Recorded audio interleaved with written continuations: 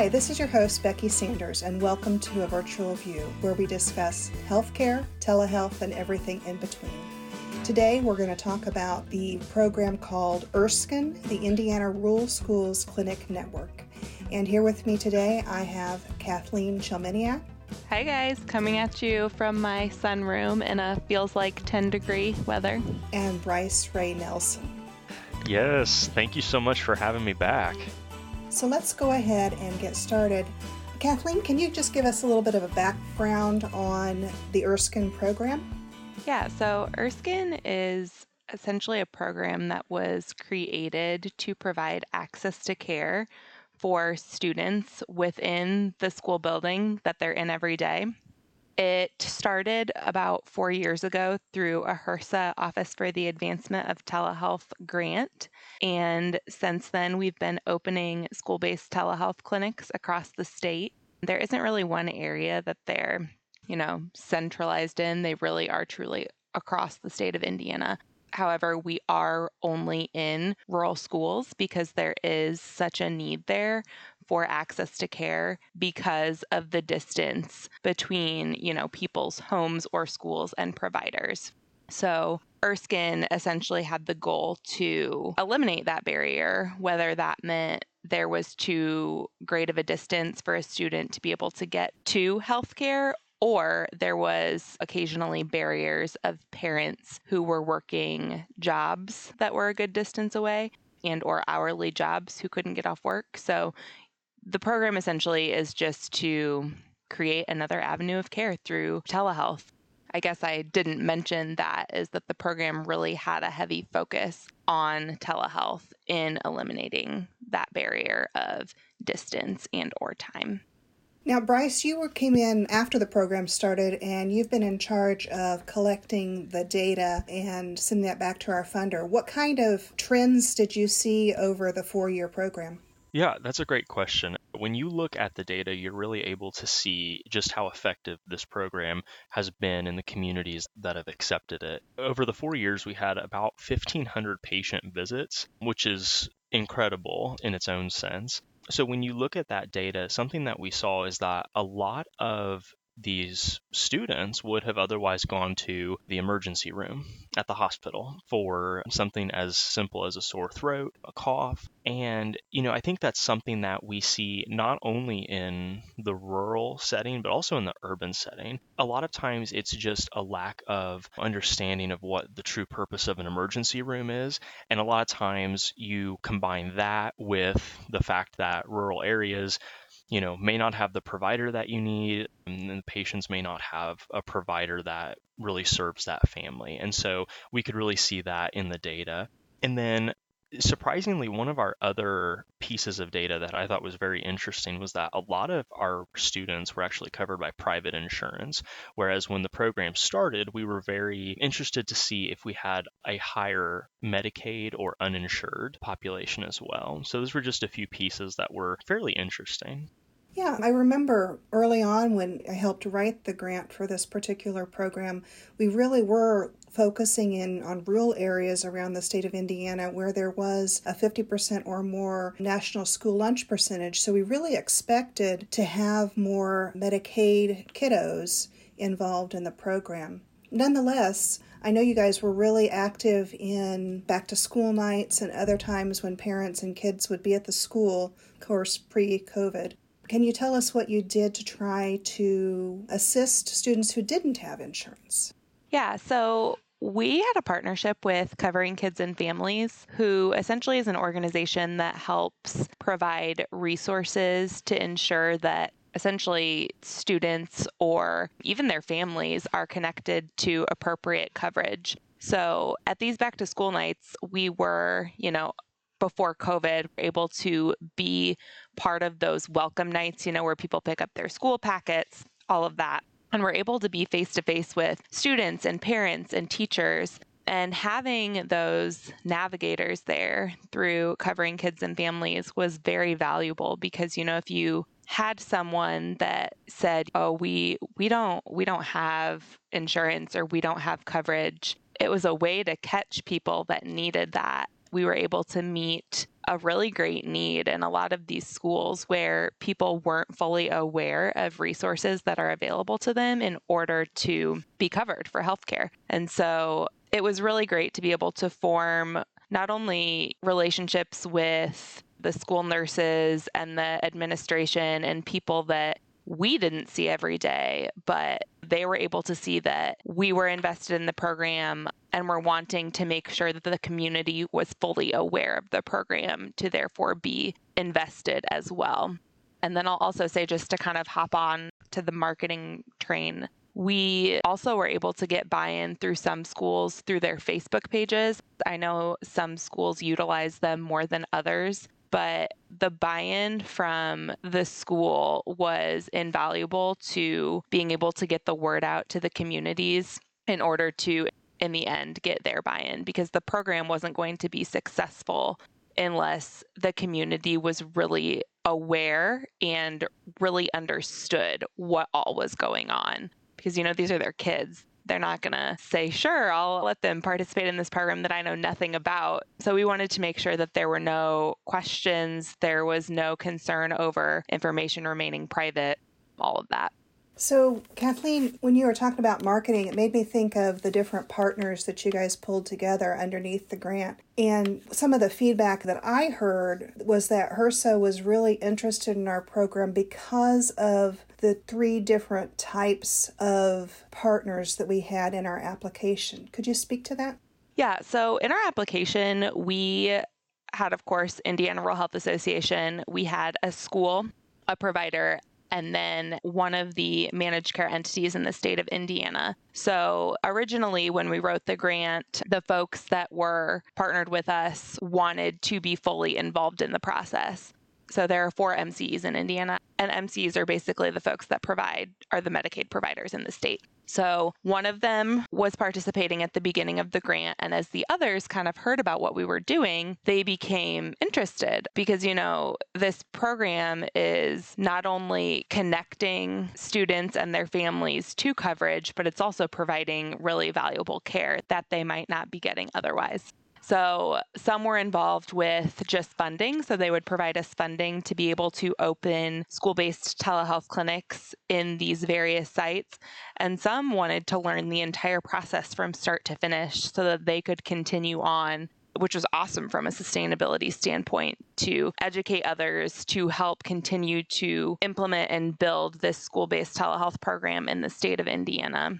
And I'll also say, I know when people hear about these telehealth programs, especially if it's coming from a larger organization that isn't necessarily affiliated with the community, they think of situations where there is a remote provider that they don't know. And what I will say, and why I think that so many entities in the state were so interested and thought this program was so valuable, is that we were really passionate about utilizing local providers instead of a provider that people in the community didn't know. So our program was a little bit different in that we set up telehealth equipment in the school with the school nurse as the presenter, and we were connecting to a local provider that people already knew and felt comfortable with.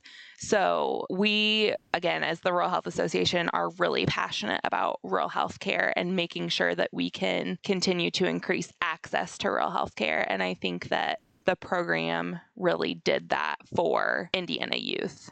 I was thinking about, again, that focus that we initially tried to have on those Medicaid kiddos. And there was some concern at the beginning that a kiddo would be assigned to a certain Medicaid provider and that we would want to use a different provider with the school program. How did that pan out? That issue was presented a few times with folks that were assigned Medicaid providers. However, when we reached out to the Medicaid providers in the state, there was some sort of a workaround where if it was almost like if the care, how it wasn't billed as an urgent care, but if some people needed to utilize a different provider, that was allowed based on what these Medicaid providers said. And there was documentation that we were able to provide to the schools to kind of highlight that, but I don't remember the exact resources that we provided or the exact conversations that we had kind of had with those Medicaid providers. Well, as long as we got the kiddos covered, that's the important part. And they were able to be seen. So let's talk a little bit about equipment. And I don't know who wants to take this question, but I know it was very important for us to kind of be vendor agnostic. Who wants to speak to that? So we were able to work with a number of different solutions. And really one of the most important things that we focused on when it came to the technology was really figuring out what was going to work best with the school nurse, what the student would feel most comfortable with, and then what would work best or be more convenient for our healthcare partner. At the end of the day, those are the individuals that are really making the sacrifice to deliver this technology into their community. And so there was quite a bit of research on Kathleen's part, and of course, with your help, Becky, just figuring out what the best solutions would be. And we really had a lot of great success with these different platforms that we worked with. I'll also add that cost was occasionally something that healthcare providers took into consideration. I think that at the end of the day, if you have a solution that you really love, you'll pay really anything for it, especially if that's what works best for the provider in the school. But there are certain solutions that offered particular sets of diagnostic equipment and some did not. And so it was also, what they offered, what the cost was, how big the equipment was, because school nurses' offices, they aren't that big. And so yeah, like what Bryce said, it really came down to what the provider and the school wanted to use, and we could show them a slew of equipment with, of course, the Upper Midwest Telehealth Resource Center's help and expertise in what you all know about telehealth equipment. But at the end of the day, it was their decision to make. We couldn't really push them one way or another. Mm-hmm.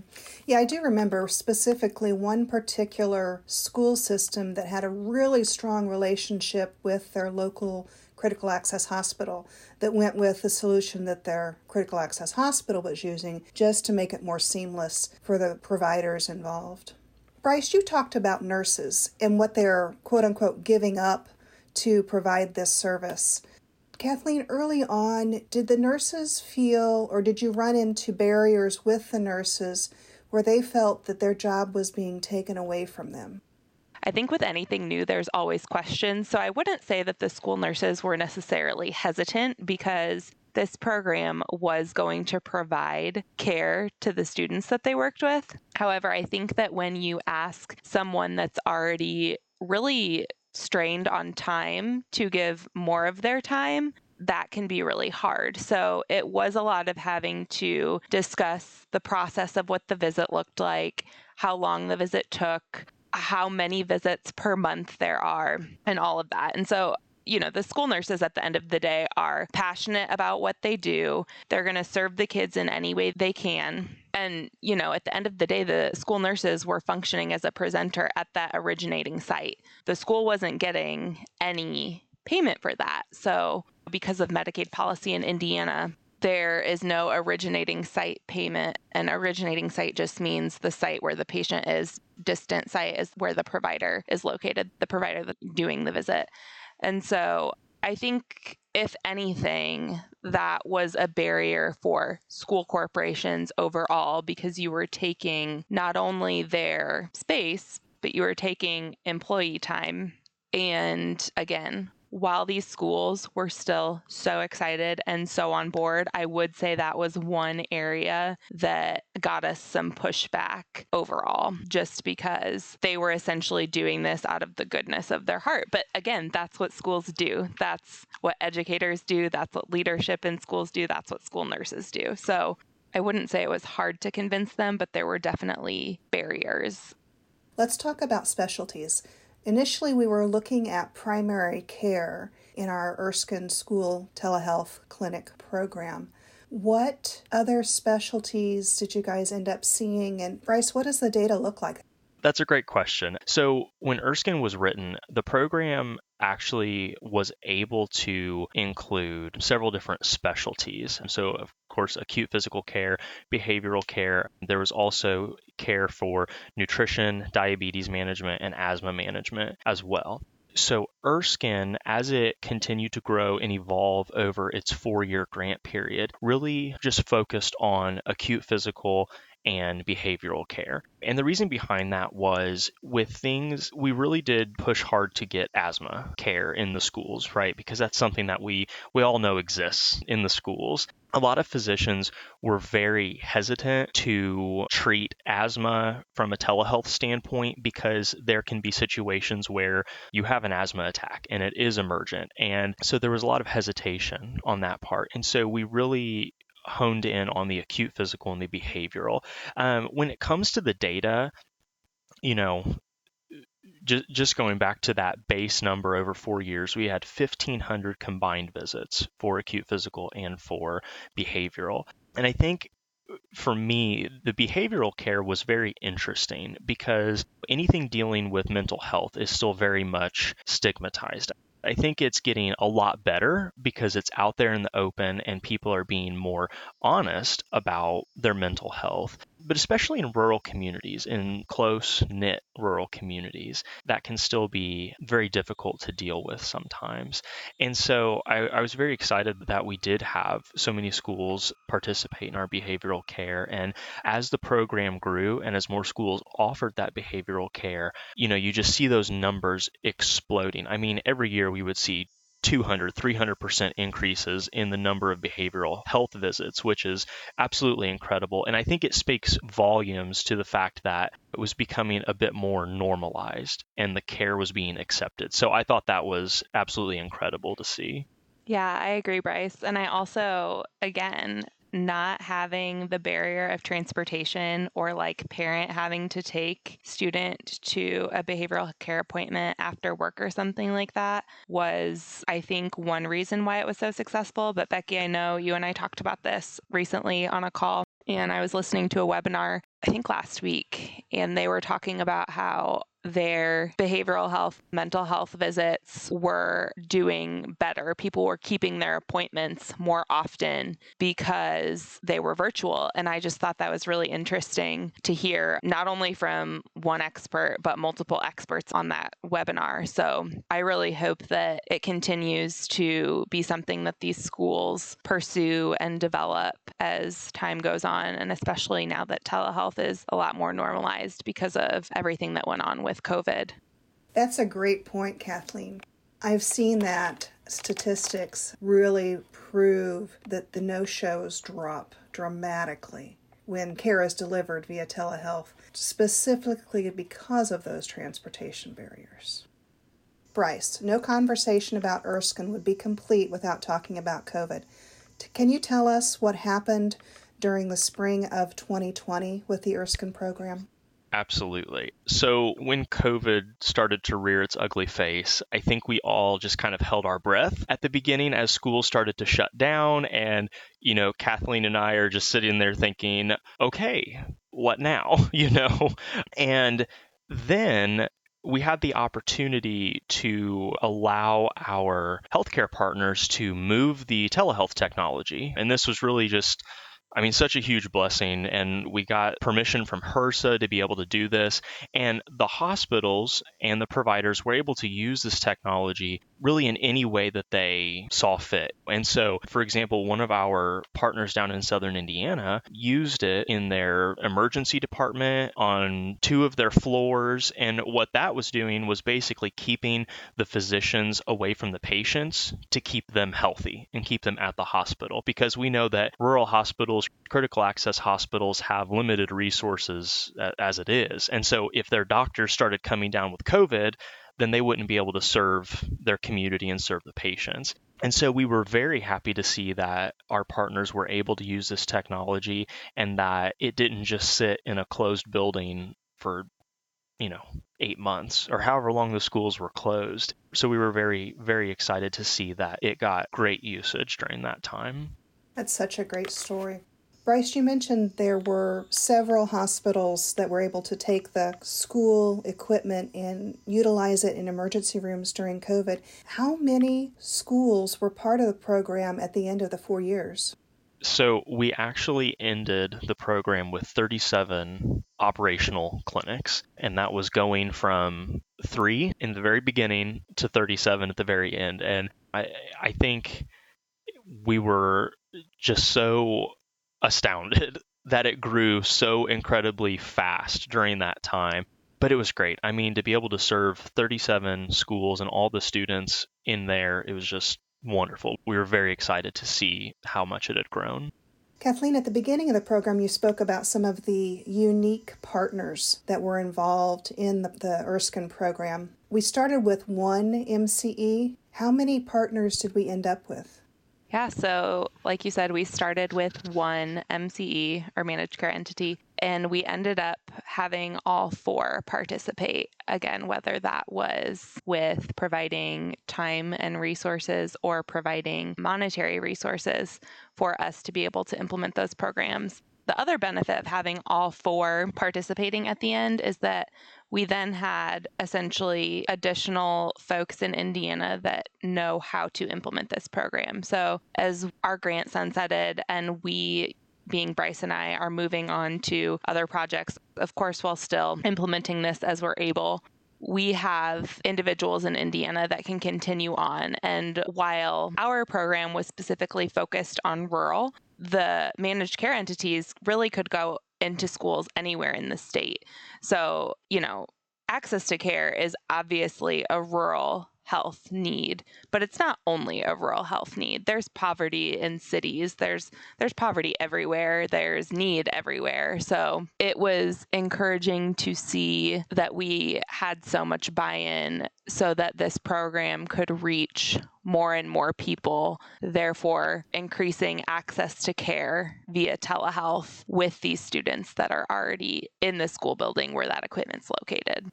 Thank you both so much for being a part of today's Virtual View. This is such an important topic. The kids are definitely our future. And one of the things that I was so passionate about with this school program is that I